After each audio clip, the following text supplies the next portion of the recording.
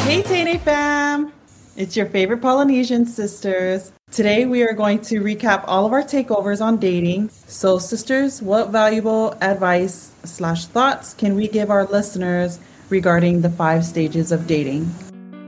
Okay, so I wrote down that I loved what she said. Holding yourself at a higher resolution and a higher regard in regards to self-love is a place where we need to be in order to be able to love outside of ourselves. I just love that because I feel like everything's, it has to start with you. And if we've preached anything continuously in this whole season, as well as this first season, it's you've got to love yourself first. Love that.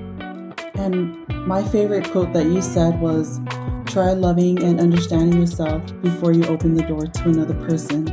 And I think once you're able to do that, then dating would come easily. But I mean, you won't have a successful dating life if you don't apply that first.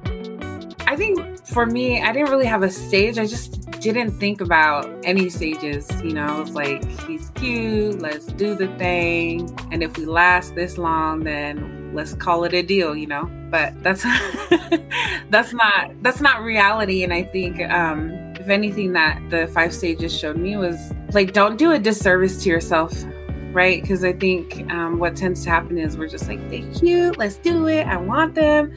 But in all reality, like, it's important to take time to really figure out what it is that you want before stepping in. Because if you're going in with just the mentality that, oh, he likes me, I like him, when it comes down to it, you only have the surface. You're not able to tackle the rest, the depth of what dating is.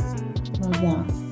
Every stage that you mentioned, it made me think back to my own dating life with my husband. And stage 1, would you guys consider that the honeymoon stage? Yeah. I didn't even realize when you were talking about the endorphins, there's literally something happening to you, like your body, when it comes to like the excitement that you get in stage 1.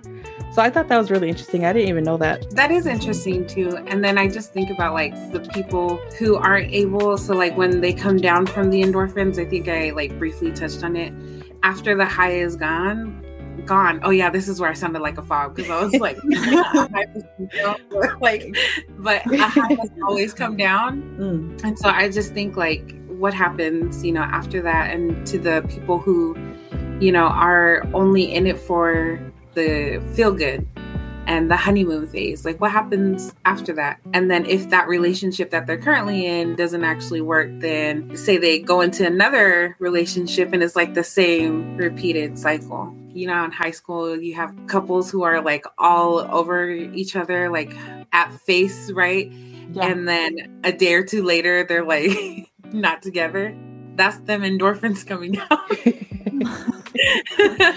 Oh, but yeah, that was interesting. It's like a drug addict, right? Like somebody who's addicted to like pain meds. Eventually your body grows a tolerance and you either need to up your dosage or hop on a new drug. And that's basically like dating. Yep. Yeah. That's crackheads. No, I'm just kidding. And that explains why a lot of people change partners a lot, because they are addicted to that. Yeah. So yeah. That is very interesting. Yeah. It's interesting, but then it's also like, know yourself, right? But also know the other person and where they are, because you don't ever want to waste your time. Time is so precious. Yes, exactly. Do you think that in stage 3, disappointment, would that be considered settling if you're basically having to compromise in order for your relationship to go further? I think to an extent, like what we don't want to compromise is self, right? So like if you're compromising small decisions where it's like, we'll meet on Saturday instead of, date nights on Fridays, something like that. Those things are minimal. But when it comes to compromising like yourself and self-happiness, I think that's where, we as women and men, should also think about like what is important to us, because you don't ever want to eliminate that boundary just to make somebody else happy and you're not. Right. Yeah, I honestly don't think it's really settling, because you're starting to get to know the person's true colors. So once you get to stage 3, it's up to you if you want to accept it as is or if you want to stick to higher standards. I think once you are mature enough, you can get past little faults And then, I mean, some things may disappoint you, but you look at the bigger picture as opposed to very superficial things. It's like half and half right now for me, only because I've seen like this, like a new evolution of how women handle relationships now. So back then it was like settle because you need your partner financially and you need your partner, for the kids or whatever. But now a lot of women are getting a little bit more bold and smarter. And so they're not depending on the man for anything. And they're saying, you know what, you're going to be here for me 110%, and as well as, vice versa, or you're not. And that's it. So I think it's kind of a half and half, yes and no for me. I really consider that like a decision phase for sure. Because like you're at this place where you're going to decide if you're, like how Kat said, like if the little things are going to actually become big things in the future, or if the little things will always remain little. I think like that phase is super important. I mean, every phase is important, but that phase, because you're really just deciding on like, are you really wanting this, or are you wanting to move to stability and commitment? And if not, like, I would think that would be like the easiest stage to part ways before getting into anything deeper. Once you get to stage 5, which is commitment, you're going to be dealing with way bigger things than just those little things in stage 3. So once you get to stage 5, it's because you're starting to accept flaws and all. Yeah, I believe that, because that commitment phase is either marriage or lifelong partnerships, right? Or whatever you want to call it nowadays. But that's where you actually are like ready to make this commitment and make it like legit, whether it's on paper, with a ring, however you want to do it, right? But with that comes like so many other trials that within itself has its own stages afterwards. But you're right, sister, like it's a whole lot more than them little like, oh, you didn't put the toilet paper on there, right? Or right. It went from I saw you looking at her, don't even lie, to like, yeah, did you pay the bills? Did you pay the rent? Okay. Exactly. Start to dismiss little petty shit that's so irrelevant because it doesn't really make your relationship. Yeah, I agree. In stage 1, Sal was talking about how everybody focuses on the commonalities and they tend to ignore the red flags. So speaking of red flags, what are your thoughts on the red flags in the dating world, or, the episode that Kat did?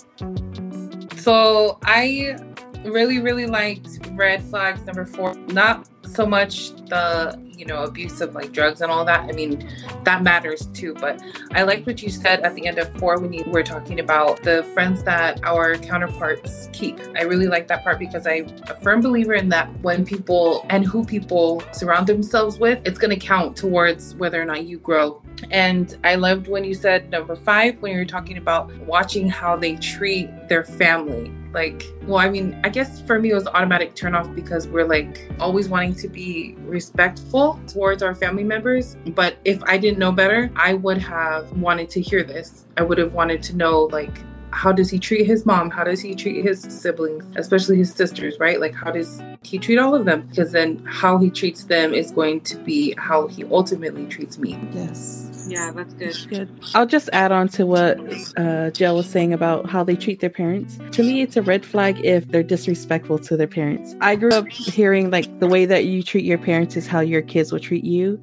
And if you're dating somebody, eventually end game would be that you're married with them, have kids. And I'm not trying to take on somebody else's bad karma for how they treated their parents. Like I'm not going to have my kids disrespect me because you were a little asshole, Yeah. Like we can't have that.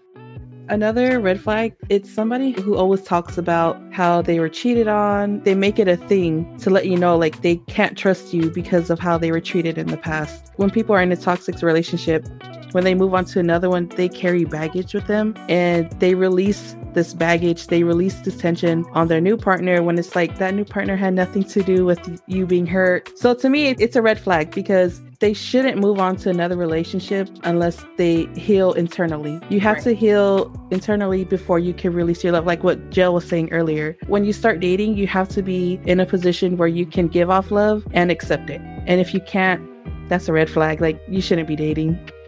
Mine is, so yes, everything that Bess and Jel said, but whenever you're in a relationship, you get into a disagreement or an argument, and just somebody who just makes you feel like everything is ultimately your fault. And so they put you in a place of like condemnation, where it's kind of just like, after so long of hearing it, then you begin to justify them condemning you. Like, who are you? But yeah, it's just like stuff like that where I'm just like, no, that's like a big red flag. Whenever you're just not able to take accountability and responsibility for the actions that you have done, because it just shows like if you're not able to do that, then you're not able to hold yourself accountable to me and to this relationship. And that's like a no-no for me. And then I always say, like, really, if somebody shows you who they are, just believe them. That's a red flag whenever they're one way around other people and then another way around another set of people. And it's just like, pay attention to those small things. Like for me, like, I need to know who I'm going to be with. Like, you can't be hella nice, hella crazy, hella rude, and be one person. Like, I just need consistency. Right. Yeah, those are mine for sure. Mine was, I actually forgot to add one, and it was someone that's insecure. If they're insecure, they're pretty much looking for someone to stroke their ego, right? And usually if you have to stroke their ego, then that usually means they have to compensate for, something that's lacking in a different department. But so that's something to look out for too. Sister Jel, Sister Jel. What the hell is wrong right now? No, okay. So, Jel, you had mentioned about friends. So, sisters, like, what do you guys think about, the person that you're dating having friendships with the opposite sex? Yes or no, and why? I say it depends, because just like Kat and her small energy, it's the same thing with women. There's always this type of energy that you could feel from a woman if they are like flirting. So, I mean, like, if you know them, like, sometimes women are just flirty. That's just their personality. Then, that's whatever. But you could just feel like a shift in anyone's energy. You can tell when, especially women, we can tell when it's more than just friends or like just flirting, like, hey boo, they go out of their way to do things, to say things. They go out of their way. When a woman does that, it's like, ding, ding, ding, ding, ding. Yeah, no. So I say it just depends. If I know them and whatever, we could be friends. Or like, if they came before me and I start getting to know them, then okay. But I have to know who they are. If I'm supposedly important to my spouse, then he's going to make sure that I am number one. And he's going to be like, hey, yeah, my friend, blah, blah, blah. Like, I want you to meet them. He's going to do that because that is what he would want if I had friends that were guys. At least that's what I would believe. So everybody has that one primary relationship. And if you come along and you enter into a committed relationship, all those other relationships have to shift because you are now the primary relationship and those people move to secondary. So if you're going to treat me as a secondary when I'm trying to be primary, then it's not going to work. Whoever you're going to for advice, that's who you're emotionally attached to. So I don't know. I think it's tricky to be friends with anybody that's the gender that you're attracted to, just because of the way that the human mind works. In stage one of dating, everybody's always looking for commonalities. And in every relationship, it always starts with that one thing that you have in common. And that one thing can turn into something else. Next thing you know, you're beefing with your partner. And you're going to this person because you guys connected on this level over this one common thing. And now you guys are having sex. Like, it was a quick jump, but that's just how quick it works. Wow, so, there, no? I feel like we skipped some steps. But, like, I keep saying the way the human mind works because you're just going to eventually become attracted to somebody that you're spending so much time with. Yep, I definitely agree. And you're saying like the way that the mind works, we also know the way that the devil works. And just like you said, if you're attracted to that sex and then you're also friends with that sex and you have a relationship, it's not really an ultimatum there, but it's just the lack of respect, So you guys were friends, but now that's history because he no longer has to confide in you. He's going to confide in his partner. So therefore, hit the road, So for me, no friend. He can't have no friends of the opposite sex. There were childhood friends that I respect, and I didn't know him at the time, but like any female friends after we've gotten together don't exist because I won't let it. Like, I am all. Yeah, I'm all he needs. You got the whole package. I agree with you guys. I think it's important because, yes, we can look at it from a spiritual perspective, but then also from a natural perspective. We believe heavily in women's intuition or discernment, if you want to speak from a spiritual perspective. We know the intent of another woman. So I think when, like how Beth said, whenever you get into a relationship, you do definitely become primary. If your spouse or the person that you're dating is still keeping the other person as primary over you, then reevaluate. That's the time to reevaluate this situation, because it's just not worth it. Because you always come second to this person later on down the road. Are you okay with accepting that? I don't think that it's fine that my husband would have, a friend of the opposite sex if she wasn't my friend either.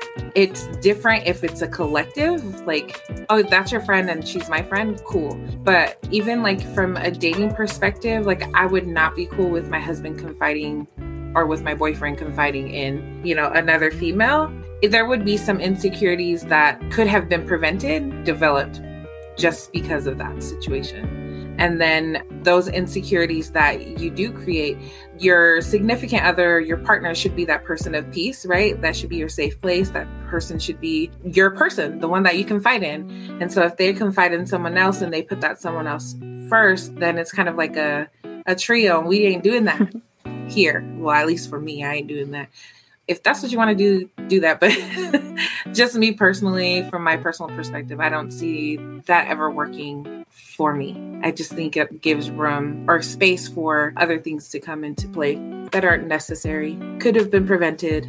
I've seen too many, whether they were close friends or associates or anything like that, where that's happened. And it's just no, if you keep watch of the person that you intend on spending your life with, or that you're working to spend your life with, you should be keeping watch of one another and not somebody else.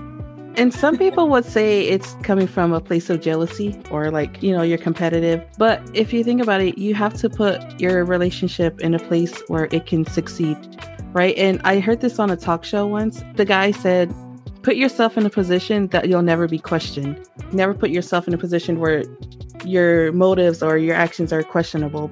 That's good.